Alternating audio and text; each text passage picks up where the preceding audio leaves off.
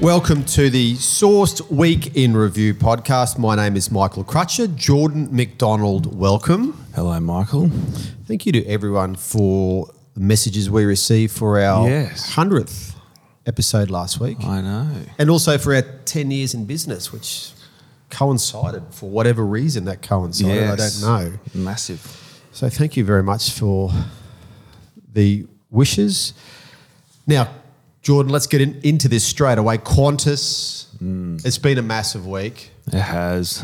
It's been a massive week, and we've spoken about Qantas a fair bit on this podcast, and not just in the last 2 weeks, but we've been talking about this for a while because it's been a brewing mess. And if you like, I guess the cliffhanger moment occurred this week when the CEO, Alan Joyce, left early, about 2 months before he was supposed to retire in a blaze of glory.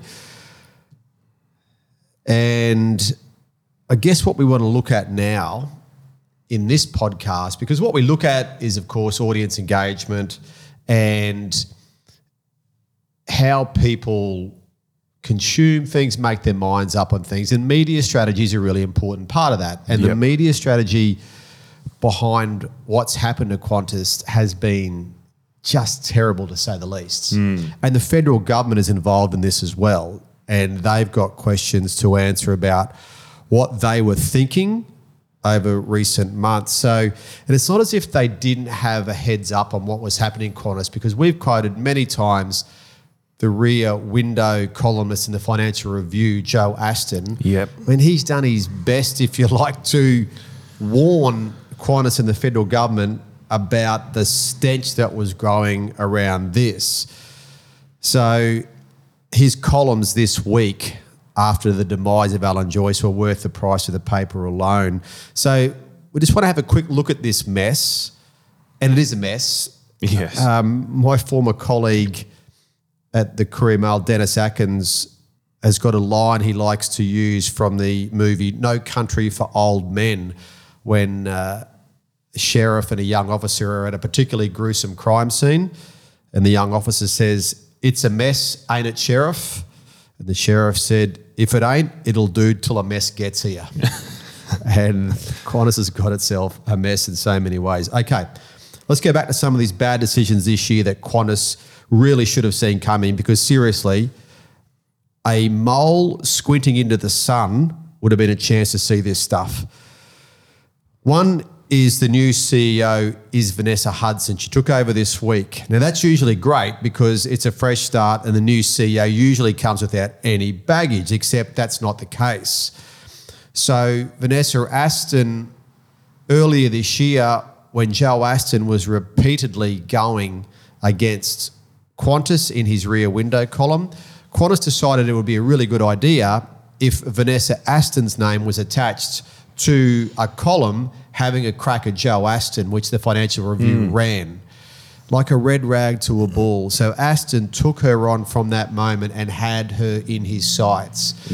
And her May the 1st press conference, when it was announced she would eventually take over after the big Alan Joyce 6-month victory lap, she was brutalised by Aston and the media. So whoever decided that it would be a good idea to get the person who was likely to be appointed the new CEO to write a column having a crack at the Financial Review, at Qantas's number one critic. I mean, seriously. Who's deciding that?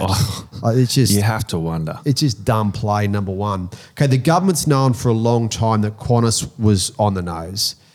If even one cabinet minister had read one rear window column over the past 6 months, they would have known that this was potentially a bad situation, yet they doubled down. So they doubled down. The PM even attended a press conference with Alan Joyce and Qantas 2 weeks ago to support The Voice. Yes. We discussed that on this podcast. We did. What the heck was the Prime Minister doing at this press conference with Alan Joyce? I mean, again, I go back to the squinting mole looking into the sun. If you couldn't see that coming, you can't see anything. Now, what then comes of these things, of course, is media strategy, is that anything that can be related to these things is then dragged in and becomes part of the main game. So what we've got now is the lingering mess around the Qatar Airlines decision by the federal government. So the federal government blocking Qatar Airlines from increasing its routes into Australia. And this is linked to who's the main beneficiary of this, Qantas. Now, the problem for the government here is that the flip-flopping on the reasons that they blocked the Qatar Airlines application are all over the place. And today, the Financial Review actually steps through all of the different excuses the government's senior ministers have given since August, and it's quite staggering. So again, where's the media strategy play here to realise that this could become a mess and you'll be implicated? Then go on to the tentacles of these stories, because the chair of Qantas, Richard Goyder, is also the chair of the AFL Commission and Woodside. He has been hammered by the media over his role at Qantas, which he continues to defend, and the media hammering of him is not going to stop. So do you think the AFL is a bit concerned about where this goes? Again, this is media strategy being played out here. You would teach this stuff if there was such a thing as a media strategy school in the most basic class to first year students. This wouldn't even be PhD level stuff. This is really basic stuff. Yet what we're seeing here is that Qantas, the federal government, have made such a hash of this. It is mind-blowing. And now we see the tentacles start to spread. To see the other appointments that some of these Qantas board members have and what goes through there. So that's what I wanted to talk about in the Weekend Review today, because I'm still bewildered by what's happened. But Jordan, what are your thoughts on this? Well, now comes the continued fallout.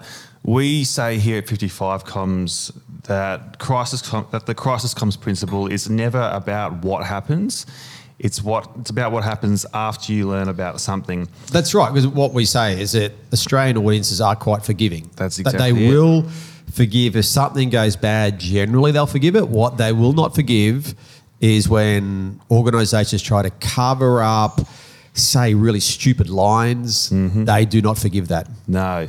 And that's what good journalists are doing now. They're going back to find out when Qantas knew it was being investigated by the ACCC for selling tickets on 8,000 flights that it had already cancelled. Yes. And was that before or after the Qantas board signed off on Alan Joyce selling $17 million worth of his shares? Yeah, good question, was it? So how much has Alan Joyce walked away with in a bonus? We don't know the answer to that, but we will find out when the AGM arrives.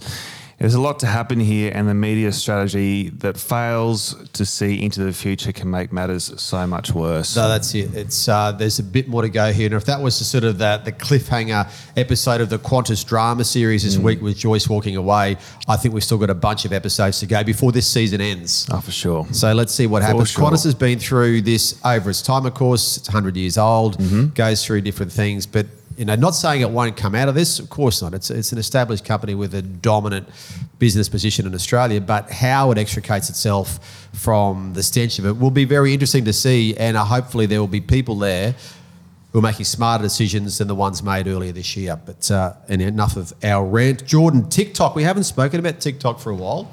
I know, it's been a minute. But there's something happening. Yeah, so TikTok is looking to expand its features. So the company's been posting a heap of new job listings to assist with some of its plans of building a more social networking and better private messaging capability within the app. Yep. So TikTok is doing this because it's concerned that some of its users are sharing TikTok videos on other social media and messaging apps, and they discuss them with friends there. Yep. So naturally, the company wants to retain the user engagement, which will include offering functions beyond video entertainment and includes some live shopping, which we mentioned not too long ago on the podcast. So TikTok's looking to hire some engineers and product managers, and they're going to create a specific social interaction team. And that's going to be aimed at enabling users to connect with real-life friends in the app. And the main focus will seems to be improving the direct messaging feature, which is currently limited in its functionality. It is a shift in purpose for the platform, I reckon. So TikTok grew, obviously, from its reputation as being the social platform for viral videos. Now it's hoping to align itself a bit more with a platform like Facebook, which is providing users with more meaningful social connections, or so it says. So it's that old one where you just want to keep people on your app for You just want to keep everything in your app. Yeah, that's right. Pretty much. You want to keep that. So what do you think about this then? Well, I'm interested to see how it develops, particularly the direct messaging function. My brothers and I, in particular, we have TikTok. We all share a TikTok account or different ones, and so we can send each other funny videos as we come across them. But often we'll get the funny one that we want to send to Dad, but to get it to Dad, we've got to go well outside the app. Yeah, he couldn't be further from TikTok. He could not be further. So I'm interested to see if there's a way that they can allow you to share some of the content out to people who don't have an account but keep it all within the app. I think that'd be pretty big. Okay. Or how you make that person outside want to come in. That'll be interesting, I reckon. You don't reckon your old man will get a TikTok account? Oh, look, he's not far off it. He does. He loves to share the reels on Instagram, so he's halfway there. Oh, that's a big step for him. So I don't know. Do we gatekeep TikTok or do we just let him go? I don't know. We can follow this on the podcast. Hey, one we wanted to talk about, because this is really interesting. We've spoken a lot about AI and the large language models, the LLMs like ChatGPT and others. But what we talk about is that they have to get their information from somewhere. So they don't just come up with these things on their own. They obviously go and find them from other parts of the internet. But something you wanted to bring up this week, there's been an interesting story about what's happening in response to some of these large language models. Yeah, so there's a story and it says that approximately 20% of the world's top 1,000 websites are blocking crawler bots that are being used to gather data for the AI services, so like ChatGPT. And that's according to a report from an AI content detector. So these crawler bots, what these crawler bots are doing is called scraping.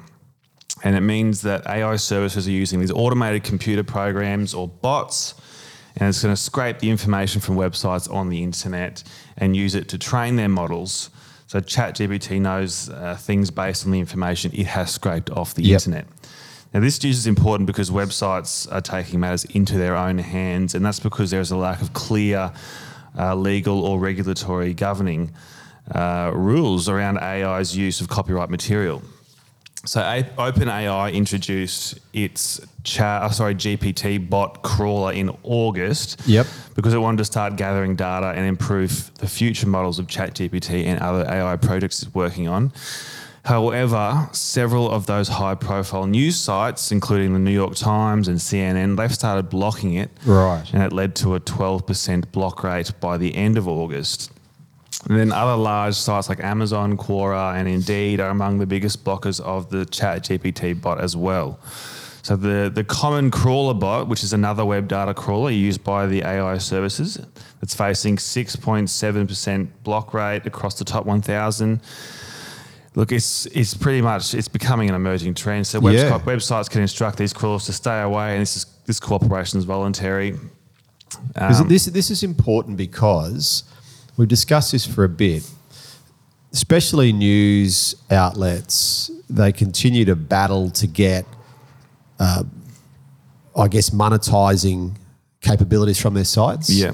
They see this as a fresh way to get more money into their sites by saying, hey, if you want to scrape information off us, you're going to have to pay for it. Yeah. And certainly News Corp and other big media companies have said that getting AI to pitch up money is a key component in revenue changes. So it's really important to see what's happening here. Yeah, it is. And you mentioned it. So the publishers, the intellectual property holders, they've obviously long objected to the web crawlers and the rise of these large language models. And probably because they wish they invented it themselves. Exactly right. So many of these media companies are now exploring some licensing agreements with these AI firms. And if you're not, the other ones are considering legal action against the companies who use that data without their permission. Yeah, and they had to find out then how are they using that data. Well, what is specific to their outlets that's not elsewhere. Otherwise, how do you prove that? That's it. Now, this creates a problem, though, this blocking, because these AI services, AI services continue to commercialise quite rapidly,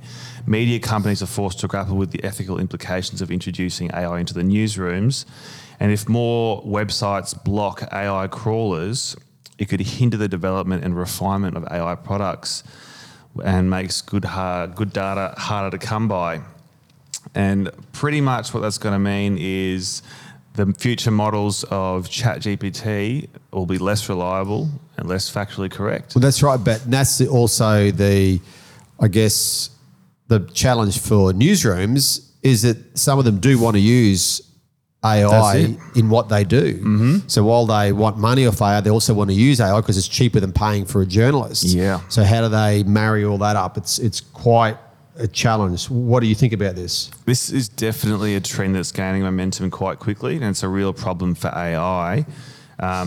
Without obviously the access to the high quality information, the responses that the future AI models will give will be less reliable and helpful. So I'm interested to see how this affects legislation because the need for clear guidelines is increasing by the day. Yeah, no, very good point.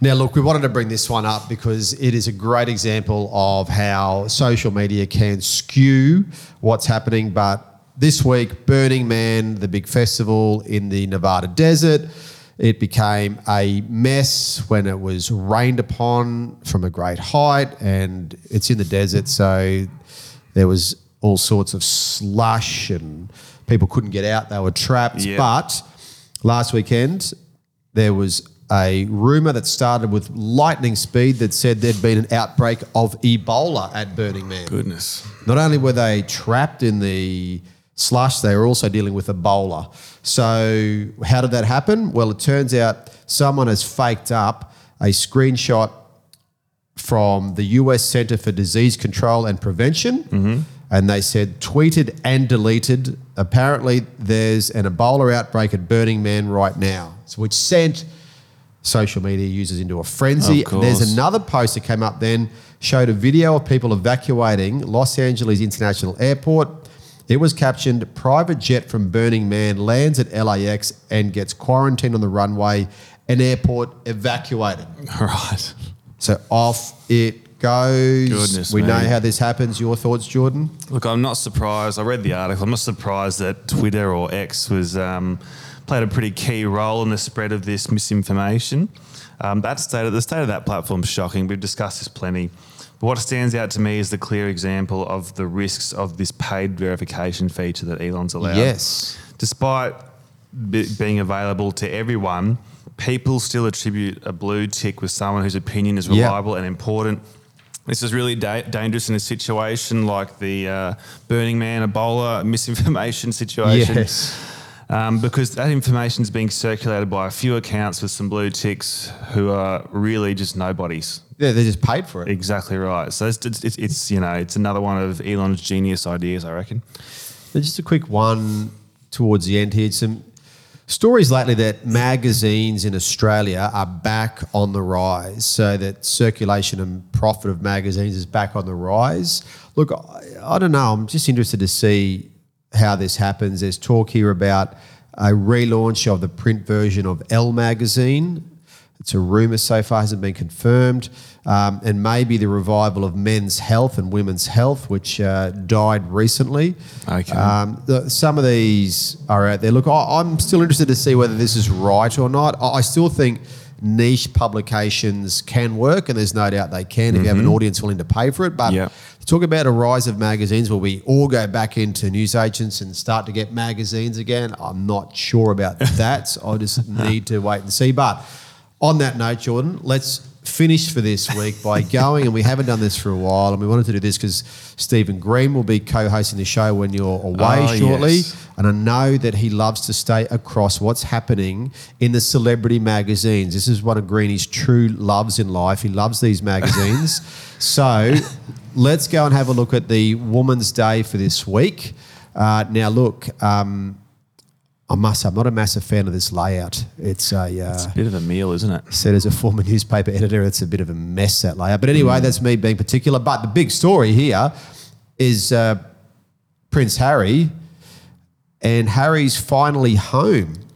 So he's there with, I think that's a doctored photo of him and King Charles. I'd say so. But there's a photo of the Queen there in better days, and they're gathering for her memorial. So that's a big thing. Harry's finally home, and that's big. Now there's a trouble in Monaco. There's a marriage scandal in Monaco. A marriage scandal. Okay. There's a Babs and Bill bombshell, as in Barbara Streisand and Bill Clinton. Now, two people I didn't expect to see on the front of Women's Day. No. But there is a bombshell there. I don't know what the bombshell is, but because the word bombshell is written in italics, I think it's something big. Because if you're going to put a headline in italics, got an exclamation mark too. with an exclamation mark there, there's got to be something big there. And someone I've never heard of from the block is dating a tradie. Shayna, she's one of the judges. Okay. Is this big news? She's dating a tradie? Did you see this coming? No.